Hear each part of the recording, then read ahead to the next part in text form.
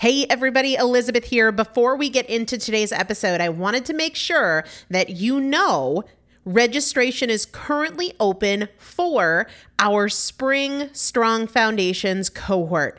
Strong Foundations is a 5-week strength building program brought to you by me and Morgan Bungers. Coach Morgan Bungers is one of the best, most effective strength training coaches in this country. He has worked with some of the most elite athletes in the world, and now he specializes working with people in their 40s, in their 50s, in their 60s who want everyday strength. And this is not about being able to push your suitcase into the overhead compartment on an airplane.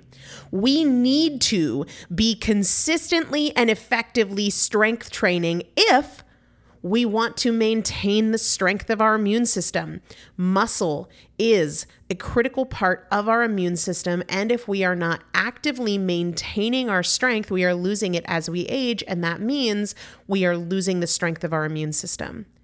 It's also a significant component of our overall metabolism, especially our carbohydrate metabolism. Muscle mass plays a huge role in energy, in mood, mental health, bone health, so many different things. This is just not optional, but a lot of us don't do it because we aren't sure what to do. We aren't sure what not to do. We aren't sure if we're moving well. We don't know how to accommodate for our physical limitations or our current level of fitness, and that is why you need a coach, and you'd be hard-pressed to find one better than Morgan Bungers. Now, here's the thing about fitness programs. I've experienced this. My mom, who's in her 70s, has experienced this, where you buy a fitness program and then you're like, okay, but I can't do that workout because I'm not fit enough, or I don't have enough balance, or I don't have that equipment, or that hurts my knees, or it hurts my back.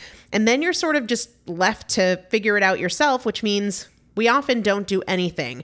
The great thing about Strong Foundations is that Morgan and I are part of it every single day, and you have an unlimited ability to ask us questions in a group setting or via direct message so that Morgan can help you scale for you, for whatever equipment you have, for the time that you have, for your fitness level, for your body and your physical limitations. 5 weeks, there's 2 different tiers. There's a beginner intermediate tier. There's an intermediate advanced tier. The testimonials that we have received from our previous clients will blow your mind. You can check them out and also register for your spot by going to primalpotential.com/strong foundation.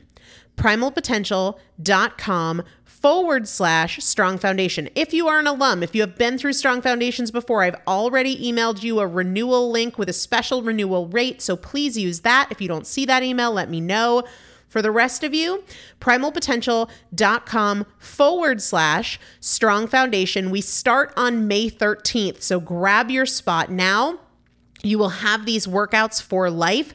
4 workouts a week for 5 weeks, 2 different tiers. So you've got 40 workouts total. Plus, there is a 5-part series on your pelvic floor. That is an incredibly important part of your physical fitness, of your strength, of your core strength, of your overall health, of your ability to maintain functional mobility as you get older. We want you to be a part of this. You will not regret joining the Strong Foundations cohort. It is an incredible community. Everybody needs to be consistently and effectively strength training. And if you're not, it's probably because you don't know how to make it work for you. And it can be made to work for you. It needs to be made to work for you. primalpotential.com/strong foundation to register now. Let's get into the episode.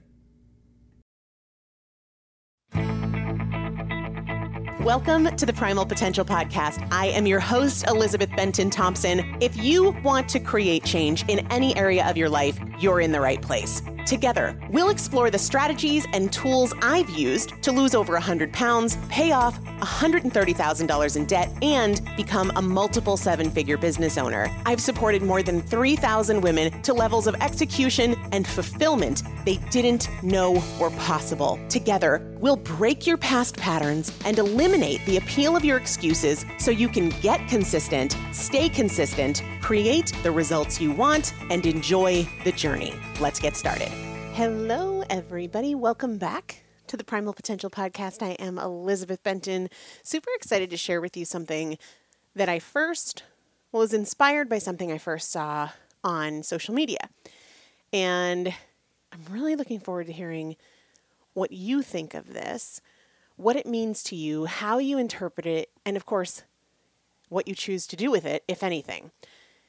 So this came across my feed randomly, not somebody I follow or anything. I don't remember if it was Facebook or Instagram, from somebody called Juno Counseling. And this was back in July. And this is what the post said that inspired this episode. Quote from Juno Counseling: "When you're not used to being confident, confidence feels like arrogance.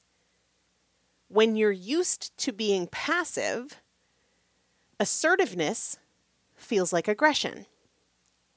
When you're used to not getting your needs met, prioritizing yourself feels selfish. Your comfort zone is not a good benchmark." End quote. So just to kind of recap that, what it says is, if you're somebody who has been insecure all your life, then confidence can feel like arrogance, because compared to your baseline of being insecure, it feels like it's excessive, right? Or if you've always been passive and you decide to be assertive, that to you might feel like aggression because your baseline is passive. Your comfort zone is not a good benchmark. And I've thought about this a lot. There's a lot that I like about this. And not surprisingly, there's a lot that I would add to it, because sometimes we see these things or we hear things that move us, inspire us, motivate us, challenge us, but then they just go to the idea graveyard, right? I mean, how many times does that happen, that something sparks something in you for a moment, but it's just a moment and then it disappears and you never think about it again? I always try to, for myself, if it moves me, I want to get all the juice out of the fruit, you know? I would say be wary of using your comfort zone as a benchmark, because sometimes it could be valuable to use your comfort zone as a benchmark. As an outsider looking in, if somebody had looked at my smaller Chick-fil-A order, which was one of the first moves I made in losing 130 pounds, they might see it as an unhealthy breakfast. They might see it as a breakfast not conducive to fat loss. They might see it as, a problem, a bad choice. But compared to my baseline, it was progress and it was producing results. Now, the tricky thing is when we use that baseline for too long, or we use a baseline that we should never use. And we're going to dive into both of those things. But I couldn't forever have fast food for breakfast and expect to get to my goals. And I see a lot of people saying, well, it's better than I used to do. That only works for so long. We can't indefinitely use that rationale and expect to make progress. So it could be that for a short period of time, comparing to your baseline is indicative of progress.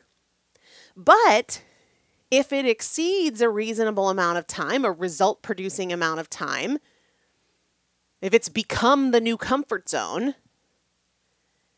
it's not a good benchmark at all. At all.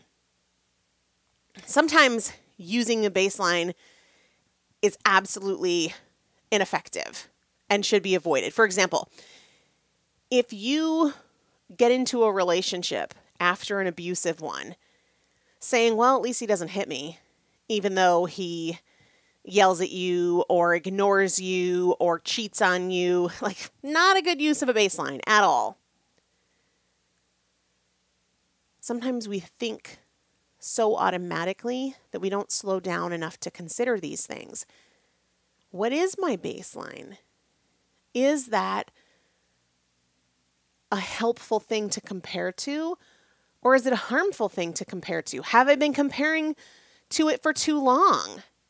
I was talking to somebody not long ago who was saying that working out is really hard. But they weren't aware of their baseline, and their baseline was that, they're pretty much completely sedentary, and they maybe would go for a walk once a week or a couple times a month, but hadn't belonged to a gym in eons and hadn't had a consistent workout plan ever. Not a very helpful baseline, because it's going to discourage you more than it's going to encourage you. Our perspectives are often distorted by our baseline, and that can really hold us back, especially when we don't realize that our perspective is distorted by our baseline.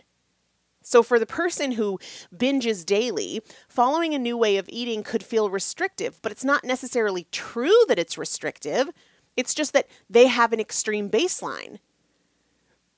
And they're not consciously aware that they're comparing to an extreme baseline. For all of us, our perspectives are influenced by our baseline. It could be our baseline communication patterns, could be our baseline way of eating, could be our baseline understanding of what wealth is, right?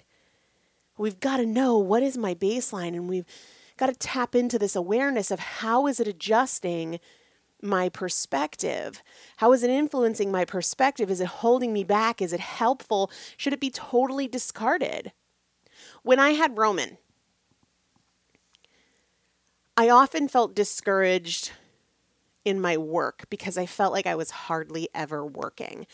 And at times that made me feel disappointed in myself. It made me feel like a failure in business, until I realized my baseline was working 7 days a week, 365 days a year, starting at 4 or 4:30 a.m. every single day. My perspective was distorted by my extreme baseline. And initially, I didn't realize that A, I had an extreme baseline, or B, it was really influencing my perspective.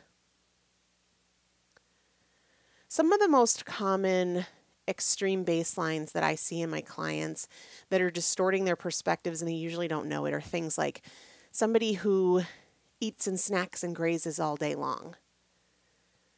Then anything that doesn't give them the freedom to basically eat whatever, whenever the urge strikes, that can seem extreme or restrictive. But what is extreme is their baseline. Same thing with people who indulge every single day. That can make what other people might feel is normal or healthy or even indulgent, it might make it seem extreme compared to their extreme baseline. Somebody who binges regularly, that's an extreme baseline. Or watching several hours of TV. A lot of folks wouldn't initially say, "Oh yeah, I watch several hours of TV." They wouldn't say that. But if they really did the math, like, okay, well, the TV goes on when you get home at 6 o'clock, and the TV doesn't go off until you go to bed at 11:30. Y'all, that's a lot. That's an extreme baseline. Or spending several hours a day on social media, working an excessive amount, not working a lot. I see this in people who are starting businesses, and their extreme baseline is on the other side of the equation of what I shared from when I first had Roman. They're maybe working on it maybe an hour or two a week, with a lot of weeks going by where they're not doing anything. That's an extreme baseline that distorts your perspective of what you can do or should do or could do or what you optimally want to do. Really poor communication is an extreme baseline. For some people, really amazing communication is an extreme baseline because it makes people who maybe have average communication seem like they have terrible communication. Well, no, I experience this a lot when it comes to people I hire. Right now, I'm just thinking of it in terms of people that I've hired to work around my house. I over communicate, like I'm going to be here at this time and then I'm there at this time. And even if I'm running 10 minutes late, you're going to know that I'm running 10 minutes late. And I really value over communication. And so oftentimes it seems like people that I hire to do something or work on my house have terrible communication. They probably don't have terrible communication. They probably have pretty average communication, but compared to my extreme baseline of not only being super, super punctual, being an over communicator, if I'm not aware of my baseline, then I can get really easily aggravated by what's probably pretty normal. You know, we just got to slow down a little bit. I talk about this a lot in the consistency course. Instead of jumping to our first conclusion, our initial impression, how we naturally think about things, slow down and consider what's my baseline here, because if we just roll with the first thought that pops into our mind, it's generally leading us down a really crappy path. Know your baseline. Know if it's working as a point of comparison or if it's holding you back using it as a point of comparison. This came up not long ago with my husband, Chris. He thinks our communication is fine. He thinks the fact that, when Roman was about 14 months old, Chris and I had only been out by ourselves without Roman 3 times in 14 months. And Chris felt like that was fine. But what was his baseline? And what was my baseline? And what's the ideal we want? Let's compare to the ideal we want instead of a baseline that doesn't reflect what we want, right? Because let's say that at a different time in our relationship, we went out by ourselves 3 times a week. Well, comparing to that baseline is probably going to have us feeling like we're not doing enough for a long time. But what is the ideal that we want, the baseline we want to establish in this new season? And let's compare to that instead of, or maybe it's an expectation thing. Maybe his expectation was that we were never going to go out again after having kids. Well, that's not a helpful baseline. And oftentimes we feel certain ways not ever having considered what the expectation was. And sometimes we can just trade out that word expectation for baseline and see where the big problem is, because it's not conscious and it's not communicated to whomever it needs to be communicated with, if anybody. So when we notice that something feels hard or feels unlikely or feels insufficient, what do I want to be comparing this to? Do I want to be comparing it to where I've been, or do I want to be comparing it to where I'm going and what I want?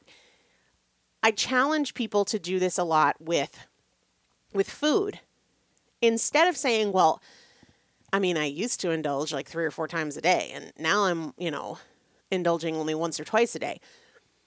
Well, what is it that you want? What is the ideal? Because that might be a much more helpful comparison than your baseline.